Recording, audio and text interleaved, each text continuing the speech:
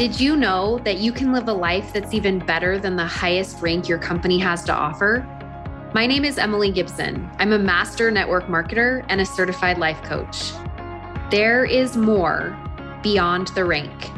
And if you're willing to go with me, I can show you how. Let's go. Hello, everybody. So excited to catch up with you today. We are having a heck of a time with our youngest child. A couple weeks ago, he started first grade this year. I made him wait to start kindergarten because he was supposed to start kindergarten in the fall of 2020.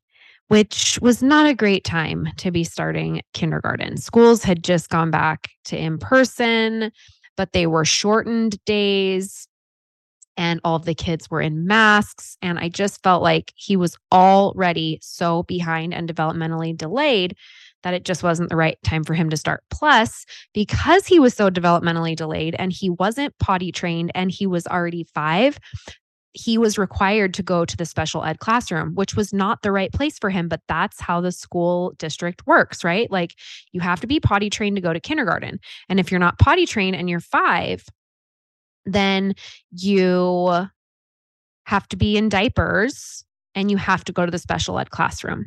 And that was just not the right place for him because even though he is delayed, he is not so delayed that he shouldn't be in the mainstream classroom. So I just decided, you know what? We'll just wait 1 year to start kindergarten. He's a boy. He has a June birthday anyway. This is going to be totally rigged in his favor to be a little bit ahead of everyone. So we made him wait for kindergarten. He started kindergarten the following year in 2021. Now in 2022, he went into first grade. We did ABA therapy, speech therapy, occupational therapy, every therapy money could buy. And got the hard news that he is not doing well. And this was really hard for me because I had spent the 6 years prior putting so much time, energy, and resources into believing that everything we were doing, in my mind, I had this belief that if we spent as much money and did as much modality and as much therapy that when he walked into first grade, we could just be right back on track. And we aren't. So we had parent-teacher conferences a couple of weeks ago, and he is below grade level. He's not reading where he should be. He has social skill issues. He is not following directions, all the things. And I instantly felt regret because the pediatrician has been encouraging me to start Dean's ADHD medication. During 2020, we had a full neurological exam done for him. He was exhibiting some behavior that for me, I have my degree in elementary education and was a school teacher for many years before I was a stay-at-home mom. And I have an oldest son who has been diagnosed with ADHD as well. And we've medicated him since he was 5. But Dean, the baby, he was so much harder for me to medicate because I just didn't feel like it was the right time yet. I didn't have that same drive to medicate him at age 5 like I did with Brennan. Now, things were different with Brennan. He was walking through the house, punching his sister in the face just to see what it felt like. He was telling us, again, age 5, Mom, why do I try so hard and I'm still so bad? I just want to kill myself. And at age 5, when you hear that from your child so many days in a row, you're like, it's time to medicate. So you just do it. And he went from getting straight Fs to straight As overnight. It was magical. So when Dean was diagnosed with ADHD and then 2 other learning disabilities when he was 5, I questioned the neurologist, right? I know more than a neurologist. It's so funny, honestly, to me. But when we did the neurological exam, we were mainly trying to rule out autism, right? And that was the biggest thing that I wanted to know is this child autistic? Is he high functioning autism? And so that's what we were looking for. And she was like, no, there's absolutely no way. He makes eye contact. He shows empathy. He looks you in the eyes. He's very nurturing. He's very loving. And autistic children don't do that. He doesn't fit in the box at all. He checks none of the boxes. And it was like a 2-day, 8-hour test. And so on the second day of her doing that, and he would like come out and have breaks because he could only, do the test for so long, but it was more like she was playing games with him, but really testing him. But he thought he was playing games all day and he was getting little snacks and treats along the way. Anyway, so at the end of the second day, we're wrapping things up. And I was like, do you think he has ADHD? And she said, no, nope, there's nothing that leads me to believe that. And I was like, could you just do a few tests? And she said, sure. And she came back out and she said, he totally has it. And I just never believed it because I felt like I talked her into it. And so all through kindergarten, I worked with the kindergarten teacher and I was like, you let me know if he becomes an outlier in the classroom, because I know, right? Like the way that you can tell that a child really does have some sort of an issue that's not developmentally appropriate is as the school year goes on, they become an outlier in the classroom, right? And so all year I was asking her, and I've had 2 of my other kids have the same teacher. She is a phenomenal kindergarten teacher, the best of the best. It's exactly who you want your child to have in the classroom because she's just a master teacher. And so all year long, I was asking her, how's he doing? How's he doing? Is he on grade levels? Everything going okay? How's he doing? He's doing great. He's doing great. No, he's totally fine. What about ADHD? Are you seeing anything? No. He's exhibiting totally age appropriate grade level behavior. Okay. So I decided to not medicate him in kindergarten. All the while the pediatrician is saying, I really think you ought to medicate him. Like this is definitely ADHD. Even just the small amount of time that he saw Dean in the pediatrician's office for well-check visits or whatever, he would say, Emily, like he's like, you don't know what's not ADHD because you've lived with it with your first child. And Brennan's like off the charts ADHD. And so he was like, you think this is normal because you don't know any different. He's like, and he said, you're a rare mom that can function in chaos. He's like, most moms, they would be on the edge of a nervous breakdown where you just sit and you think it's normal for them to jump all over everything and scale the walls. And he is not wrong. That is right. I have a super high tolerance for the chaos of it because it's been my life for 15 years. So with Brennan. So I have just not felt like the time was right to medicate. I had never had that same like immediate urgency to medicate him like I did with Brennan, because Brennan was punching his sister and he was telling us that, that he didn't want to live anymore. Age 5, like it was an easy decision. I was like, yep, we're in, medicate him. Right. And with Dean, I just kept saying, we'll see. We'll know when the time is right. I don't think the time is right. I'm not even convinced that he really has it. Look, he can focus for hours and hours and hours on Legos, and Brennan could never do that. Like, I don't think he really has it. And then parent-teacher conferences a few weeks ago, the first grade teacher says to me, he is below grade level. He is very far behind. I'm very worried about him. He's rolling all over the floor. He can't stay focused. And I said to her, and again, teachers are actually like that. We are not supposed to like tell people if we think their child has a disability because we're not a neurologist. Not even a pediatrician can like technically say it. He can't diagnose it. You have to be a neurologist to diagnose something like that.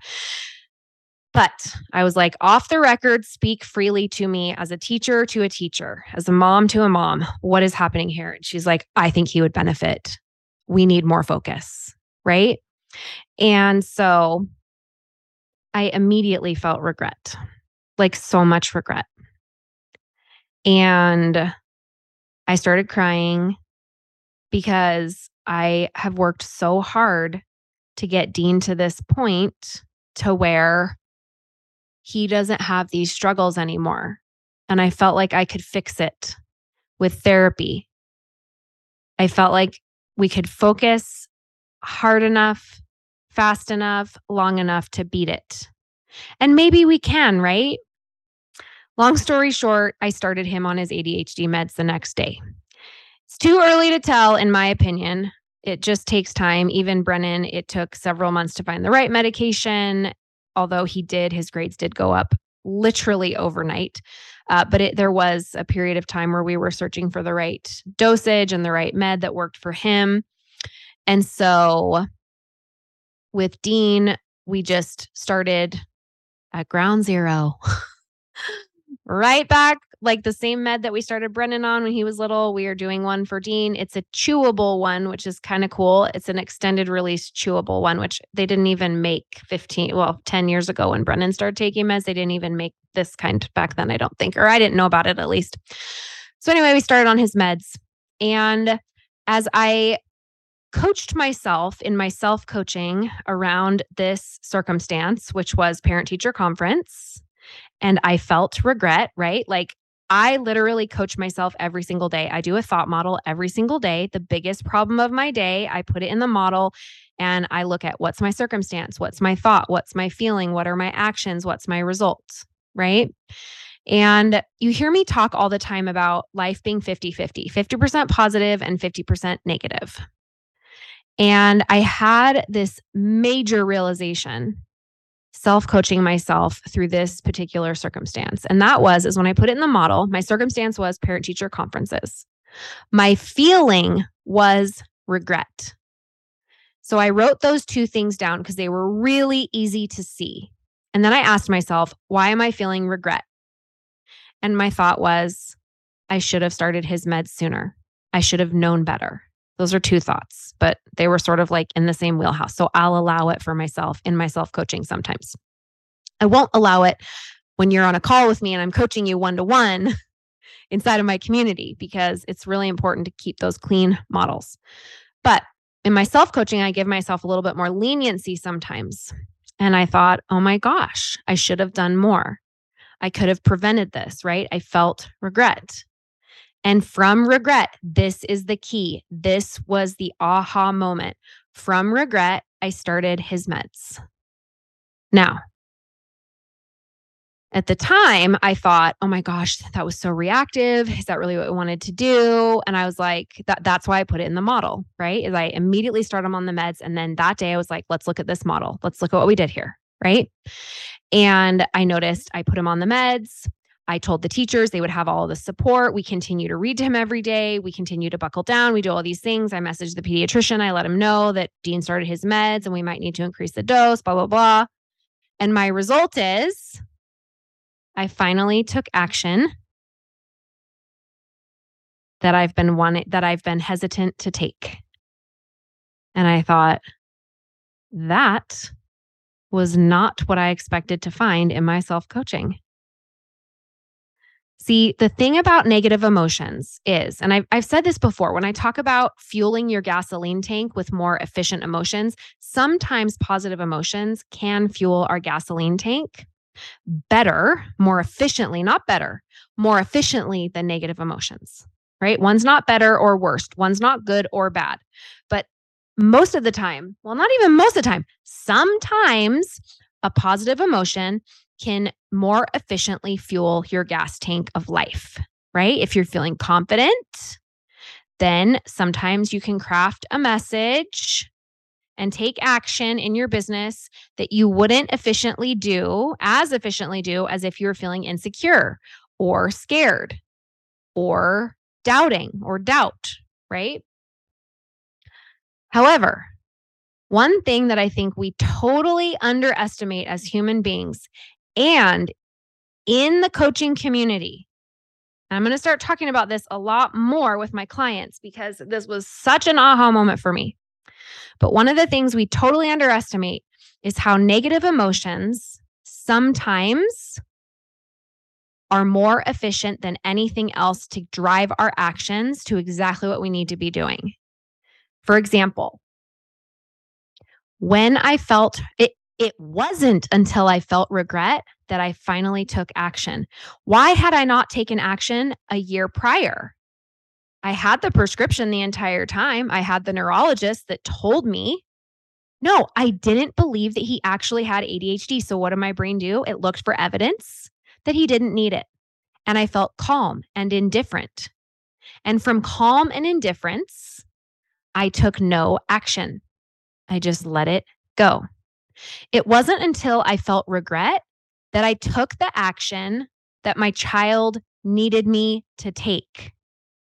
It wasn't until I felt regret that I started listening to the very important information that my body had to give me, which was to take action to give my child the medication that he needed to be successful. Now, until I put that into the model, I was actually beating myself up. I was feeling really sorry for myself. I was crying. I was thinking I should have done this sooner. Why did I do this? This is so awful. Like I should have just done it when the pediatrician told me to. I shouldn't have waited. I did all that for like half a day. But when I put it into the model, this is why self-coaching yourself, and if you can't self-coach yourself, this is why everybody needs a coach. Because sometimes you think, oh, I felt regret. That's a bad emotion. I shouldn't feel that. I shouldn't be feeling regret. I shouldn't feel badly. You totally should. You should totally feel badly. You should totally feel regret. Wouldn't it be weird if you didn't? Find a coach that's not going to talk you out of your emotions. The most important thing in finding the right coach is finding someone that's going to allow you to feel however you're feeling and show you what your brain is doing. And I hope that coaches me, because this is why I am so good at my job, because I'm a master certified coach and I have mastered, like I literally have the certificate, because I am a master at this. I can help you find and see these things, right? And I can find it for myself. And that's what I'm sharing with you today, right? Is so often we try to tell ourselves, oh, like at first I felt regret. So I was beating myself up, right? And then I gave my child, started giving him the medication or whatever. But when I put it in the model and I looked at what regret actually motivated me to do, instantly I dropped the guilt and I dropped the beating of self up, because I saw that what I actually did from regret was something really great. And it came from negative emotion. I had to feel the negative emotion. If you're avoiding negative emotion all the time, what are you missing out on in your life? Lots. What are you missing out in your business? Lots. You're missing out on tons of success, because sometimes you need to experience some intense negative emotion so that your body can finally take action to get yourself where it needs to be, to have the success you're wanting. So next time you're feeling negative emotion, failure, disappointment, regret, anger, fear, whatever it is, ask yourself, what information is this emotion trying so hard to tell me? What do I need to listen to that my body is trying to give me? This very important information. See, I believe that our thoughts are given to us by God. I believe that He made our brains to have thoughts, and that our feelings are a roadmap for how He tells us which way to go, what to do, if this is the right way or if this is the wrong way. And when you feel regret, fear, disappointment, excitement, happiness, joy, success, whatever it is, motivated, accomplished, every emotion, whether it's negative or positive, it's trying to tell you something. What is it trying to tell you? When we skip over those negative emotions or we try to avoid them, we're missing very valuable information. What is the regret trying to tell you? The regret was trying to tell me it's time to take action. Let's go. I don't even need to beat myself up about it anymore. It was always supposed to happen this way. He was never supposed to start it sooner, because I needed to know without doubt that it was time. And I got that answer a few weeks ago. Whatever answer you are seeking for yourself, I hope that you will allow your emotions to give you the very valuable information so that you can have that answer as well. Have an amazing week, guys. Bye now. Who is your life coach? If you don't have one, I would be so honored to be your coach. I've created a virtual program called Beyond the Rink that I want to invite you to join me in. We can address challenges, we can work on goals, and we can do it in so many different ways. We have group coaching, individual private coaching, and hundreds of hours of online courses and content that I'm creating just for you. When you're ready to take what you're learning on the podcast to the 10x level, then come check out Beyond the Rink at emilygibsoncoaching.com.